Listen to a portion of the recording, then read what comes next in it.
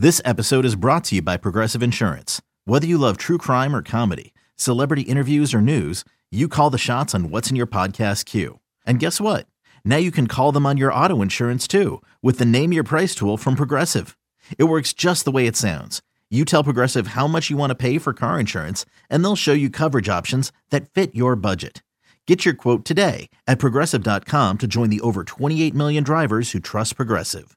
Progressive Casualty Insurance Company and Affiliates. Price and coverage match limited by state law. eBay Motors is here for the ride. Remember when you first saw the potential? And then through some elbow grease, fresh installs, and a whole lot of love, you transformed 100,000 miles and a body full of rust into a drive that's all your own. Look to your left. Look to your right. It's official. No one's got a ride like this. There's nothing else that sounds like, feels like, or looks like the set of wheels in your garage. With over 122 million parts, you can make sure your number one ride or die stays running smoothly. So there's no limit to how far you can take it. Brake kits, turbochargers, engines, exhaust kits, roof racks, LED headlights, bumpers, whatever your baby needs, eBay Motors has it. And with eBay Guaranteed Fit, it's guaranteed to fit your ride the first time, every time, or your money back. Plus, at these prices, well, you're burning rubber, not cash. Keep your ride or die alive at ebaymotors.com. Eligible items only. Exclusions apply. You could spend the weekend doing the same old whatever, or you could conquer the weekend in the all-new Hyundai Santa Fe. Visit HyundaiUSA.com for more details. Hyundai, there's joy in every journey. To me, the area where they should spend big money is going to be edge. Yeah. However, it might be trickier than this list initially shows. I was texting with my guy, Anish Shroff, earlier today, who's the play-by-play voice of the Carolina Panthers, and I was like, are they going to let Burns go? And he just goes, no. So that has been all the reporting out of Carolina. I'm sure Anish doesn't mind me spilling that and name dropping him here because that is what everyone is saying. Yeah. But that's a guy that if he hits the market, I'm not saying you can't overpay him, but I would try. I would spend a lot of money on a guy like Brian Burns. And there's a couple of other top edges in this class. Starting, obviously the big name to watch is interior guy and Chris Jones. He's the number one free agent available, and we'll see what they're going to do with him. But Josh Allen, the Jacksonville version of Josh Allen, the edge player, is there. Then you have Brian Burns in Carolina. And then there's a couple of other guys. I mean, the interior D-line class is actually great as well. You got Matabuke from Baltimore. You got Wilkins from Miami. But then you've got a couple of guys on the outside. There's actually a couple of different guys that played in Miami last year. Van Ginkel, Agba, kind of down the list. But there's a couple of top edges. And Bryce Huff, another guy. Yeah. From the Jets. So there's some guys out there that are available, Logan, and I don't know if one of these guys in particular catches your eye, but to me, this is the area where they need to find, you can both find a guy, pay him a bunch of money, and draft your guy Robinson in the second round. You need multiples here. Currently, the best edge under contract is KJ Henry, and all due respect to KJ, I would like him to be a 3 or a 4, not a 1. Certainly, if you have to live with him as a 2, fine, but they got work to do. No, I think that's 100% right, and I think we're saying the same thing. I think the thing about this that's interesting is Josh Allen.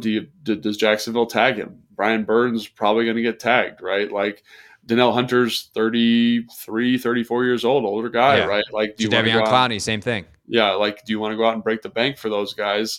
I don't know. Bryce Huff, however you say his name. Really excellent edge rusher from New York, but very situational in terms of use, not an every down player, but maybe, again, he's got a unique skill set. Maybe this administration says that's a guy that we want, that we value, that we think we can get after. Van Ginkel, again, I think a productive rotational piece. I don't think it's a guy you want starting, but there are opportunities. It's just about kind of, again, that same thing we talked about with safety, identifying the right piece. Because I think once you take those top names off, you're like, man, this is we can get a solid player here, but it definitely lacks the star power and kind of the commitment that it felt like earlier. We were like, oh, pay him as much as he wants. After those top two guys, even Josh Allen, I wouldn't say the same thing, honestly. I get a little bit quieter in terms of my endorsement of some of these players because there's going to be issues. Does that mean they're bad football players? Absolutely not. But again, the financial arrangement and the role becomes much more significant for those guys, especially here in Washington. Yeah, I also do wonder if like a guy like Clowney could be interesting to buy yourself a year. I think that's exactly right. Yeah. Like, let's do the 1 year big money. We'll give you kind of what you want. 1 year, I don't know. What would be it's 20 million? 20 would be, yeah. But that's a lot. It's a lot of money. It's a lot. But if it's 1 year and that's money's coming off your books next year, and next year you're not going to be picking second in the draft, maybe you'll be picking somewhere between 8 and 16, and you can get a premier edge next year at that position. And that's more of your long-term plan. Like, maybe that's the play. Where you can, take a guy in the second round this year and re-sign, either it's James or Casey, and bring in another, Van Ginkel level free agent. And all of that helps build the room, but no one's kind of playing out of role. Clowney's your dude. And you're reliant on him in a way that you really would prefer not to be, but at least he knows what he's doing. And he was very productive last year in Baltimore. Yeah, he was, and he gets to play next to Allen and Payne. And I think that's the other part of this is like schematically, what do they do, knowing that their horses are inside, that those dudes are the ones that are going to make or break this defensive line. How do you surround them with enough talent that they can shine, but also don't do anything crazy. Like, you're not going to trade a first rounder for Brian Burns.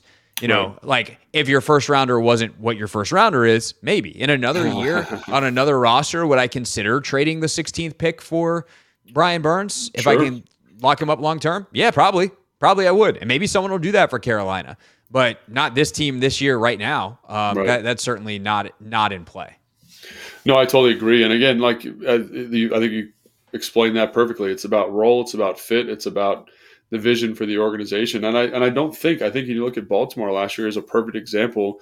You bring in Kyle Van Noy, you bring in Jadeveon Clowney, and you're okay. You're actually very productive because you're well coached, you've got a strong interior, and you're able to kind of get after people because you're playing with a lead all the time. And I'm not saying that's what's going to happen here, but I think that's kind of what you're looking at. Can you get some pieces to just fill the roster out at this point? Guys that have upside that you feel good about. And if you can't find that guy, don't overpay and don't overextend. And I think that's really what it comes down to. And I think we're saying the same thing. And again, they need to do something in free agency, and that could be post-draft. I think there's a very high likelihood, like you were saying, that a good edge, a guy that's played a lot of football that is serviceable, becomes available, and you can kind of get him in on the cheap. But I think it's something that they're definitely going to look at. They're definitely going to do something there. It just depends on the level of commitment they want to make to the player and the financial commitment they want to make as well. So yeah, no, that's always a position where there's just dudes floating around randomly, kind of after the draft, or even in the training camp. So some veteran who doesn't want to go to training camp who becomes available week one. Not that that's who you want as your week one starter, but like sometimes them's the breaks. Going through PFF's cut candidate list, Tyus Bowser from Baltimore is a potential cut candidate. On the edge, there's one or two more. So sorry, this is not the greatest podcasting we've ever done as I scroll here. Emmanuel Ogbah from Baltimore, who I mentioned earlier, is a potential guy. And I think there was one more. Nope, that's it. But there are a couple of tackles on this list. And that's the last position that I kind of want to go into a little bit more depth with here. So on the hypothetical cut list, or some of these guys, like the guy I'm about to mention, is a pay cut guy who probably stays where he is. But you got Andre Dillard from Tennessee. You have come on. You have, I wish there was a way. PFF, if anybody from PFF is listening, please let us sort by position in the future. That would be very, nice, very helpful. David Bakhtiari from Green Bay. Yep. Then you have, I think there's one or two more. I mean, on the inside, Cody Whitehair at guard.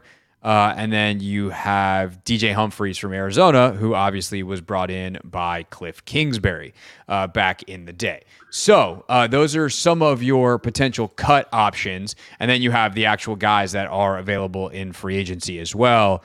This would be great to get a tackle. And this is also a position that for the right guy, I would spend money. No, I think that's absolutely right. It's got to be the right role and fit here too. I just look at the draft, man, and I'm like, they probably don't have to make a colossal move. It depends on how they handle Leno and his contract and what they're going to do with him. And, I know they can save some money if they, cut him or if they restructure his contract. If they do something like that, I think, a guy like DJ Humphries, is that his name? DJ? Yeah. If they bring it, I could see something like that happening. But I definitely see them making an investment in the draft on the offensive line, and I think it's going to be good because I think it's a very deep group, and it's got a bunch of guys that are going to be starting football players. So I think in the first 4 rounds, you could probably find somebody that you're excited about that can play, and I think that's fine. And so I don't think let me just put this in context. If I feel like they have to make an investment in the defensive edge rushing group here in free agency, I don't quite feel that same sense of urgency with tackle, for example, or guard. I think the draft is a little bit more dynamic in those areas and a little bit deeper. So will they? I think they might. Like Cody Whitehair, just as an example of somebody, think about him coming in and play left guard on a 2-year deal. Like, that'd be awesome. Man, that really shores up that group, and you get a bunch of veterans and guys that are good football players. Like I played with Cody in Chicago, excellent football player, and I'm sure he's not going to be overly expensive. So that's a nice, solid move, and maybe it frees you up to kind of be a little bit more liberal with what you want to attack in the draft. Maybe you can trade a second-round pick to move up a spot or do something like that. So I think that's why this free agency period is going to be so big for this team, because it gives you some flexibility on draft day to kind of draft the best player available or find the best fit for the team. So, hey, I'm Brett Podolsky, co-founder of The Farmer's Dog. We make fresh food for dogs. We started the company when we saw what a huge difference it made in my own dog, Jada, when she stopped eating ultra-processed kibble and started eating fresh, whole food. The Farmer's Dog food isn't fancy. It's just real food delivered to your door in pre-portioned packs. It's better for them and easier for you. Get 50% off your first box at thefarmersdog.com/podcast. That's thefarmersdog.com/podcast. I lied. One more position, corner, because you mentioned it earlier. Kendall's a free agent. You have Forbes, obviously, and then you have BSJ. What I guess part of this is, what do they think BSJ is, which we obviously don't know yet. They don't know yet. They got to watch more film. They got to probably talk to him a little bit. They got to figure that out. But is BSJ outside and you're just living with it, and then you're aggressively pursuing a slot and depth, or is he a backup, but he's outside and you're just looking for someone to play over him straight up? You just don't think he's worth starting, or is he whatever option I haven't said yet, whether it's slot or outside? And then you got to figure out, who's the other one. So there's obviously tremendous corners, including L'Jarius Sneed, who are available. I'd have to think that after the year that Kansas City just had and how he played in the Super Bowl, like, they're not letting L'Jarius Sneed out. Are they going to let him go, or are they going to let Chris Jones? They got a lot of decisions to make here, dude. So. They do. But would you, how aggressively would you use some of that 70 plus, maybe $80 million on corner? Yeah, I mean, I'd be probably pretty aggressive there. So, like, basically, I think what you're looking for is a starting caliber safety, a starting caliber corner, and a starting caliber edge rusher in free agency. Like, definitively, that's what I'd be looking for. So, do you re-sign Kendall Fuller? I mean, the number I saw was $14.7 million a year, and I think he's a good football player. Maybe you get him on a 2-year deal. I don't know. I definitely think you need to do something there, because I don't think after the year BSJ had, and I'm high on his potential, but, had a tough year this year. I think you need someone in the room that's a veteran that you feel good about, that can make plays and kind of hold down the fort while these two unproven guys kind of figure it out. And I think Kendall Fuller would be a great fit for that in terms of what this defense and what this defensive coordinator wants to be. Good tackling in the secondary, anticipating and turning the football over, which Kendall's shown ability to do. So is it Kendall Fuller? I don't know. But I think L'Jarius Sneed is going to be pretty expensive, and it's going to affect your ability to sign some of those other pieces we discussed. So I definitely think they need to make a move there, need to make a move at safety, and probably edge. And as we've talked about, there are guys that you feel good about in those roles for sure. Yeah, a couple of different names to watch out for. Jalen Johnson's the PFF's top corner on the market, one slot ahead of Sneed. He played the last couple of seasons in Chicago. They've got Kendall ranked 15th overall.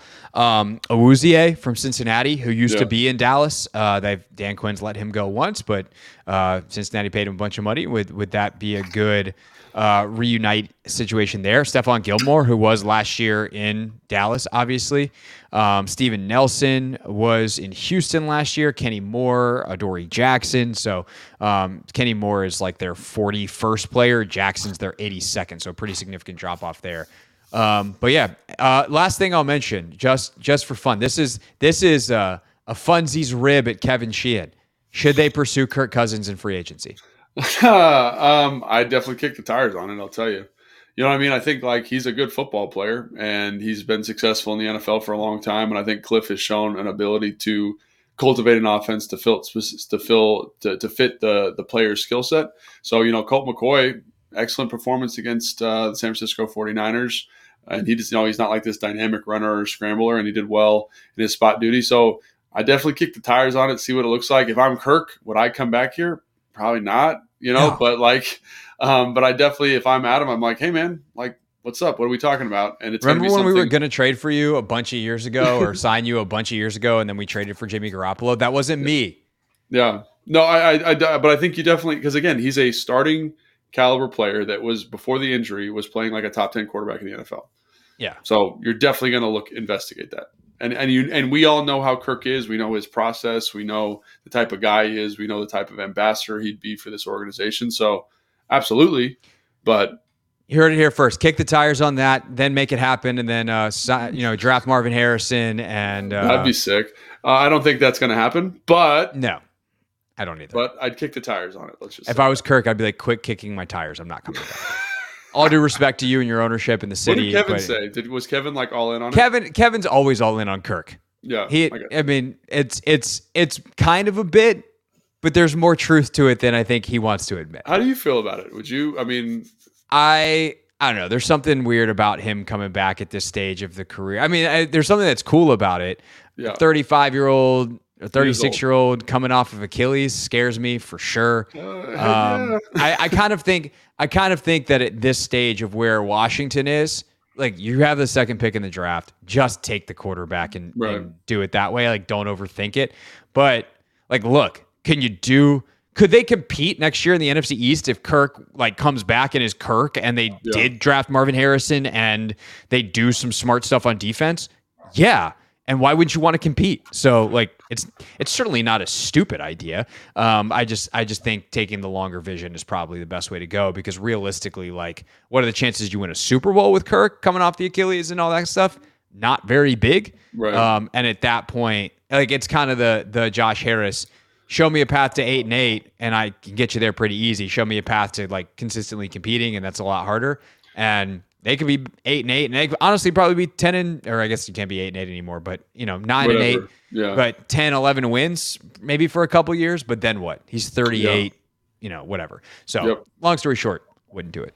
But that was a fun little bit, and now we got a social media clip out of you.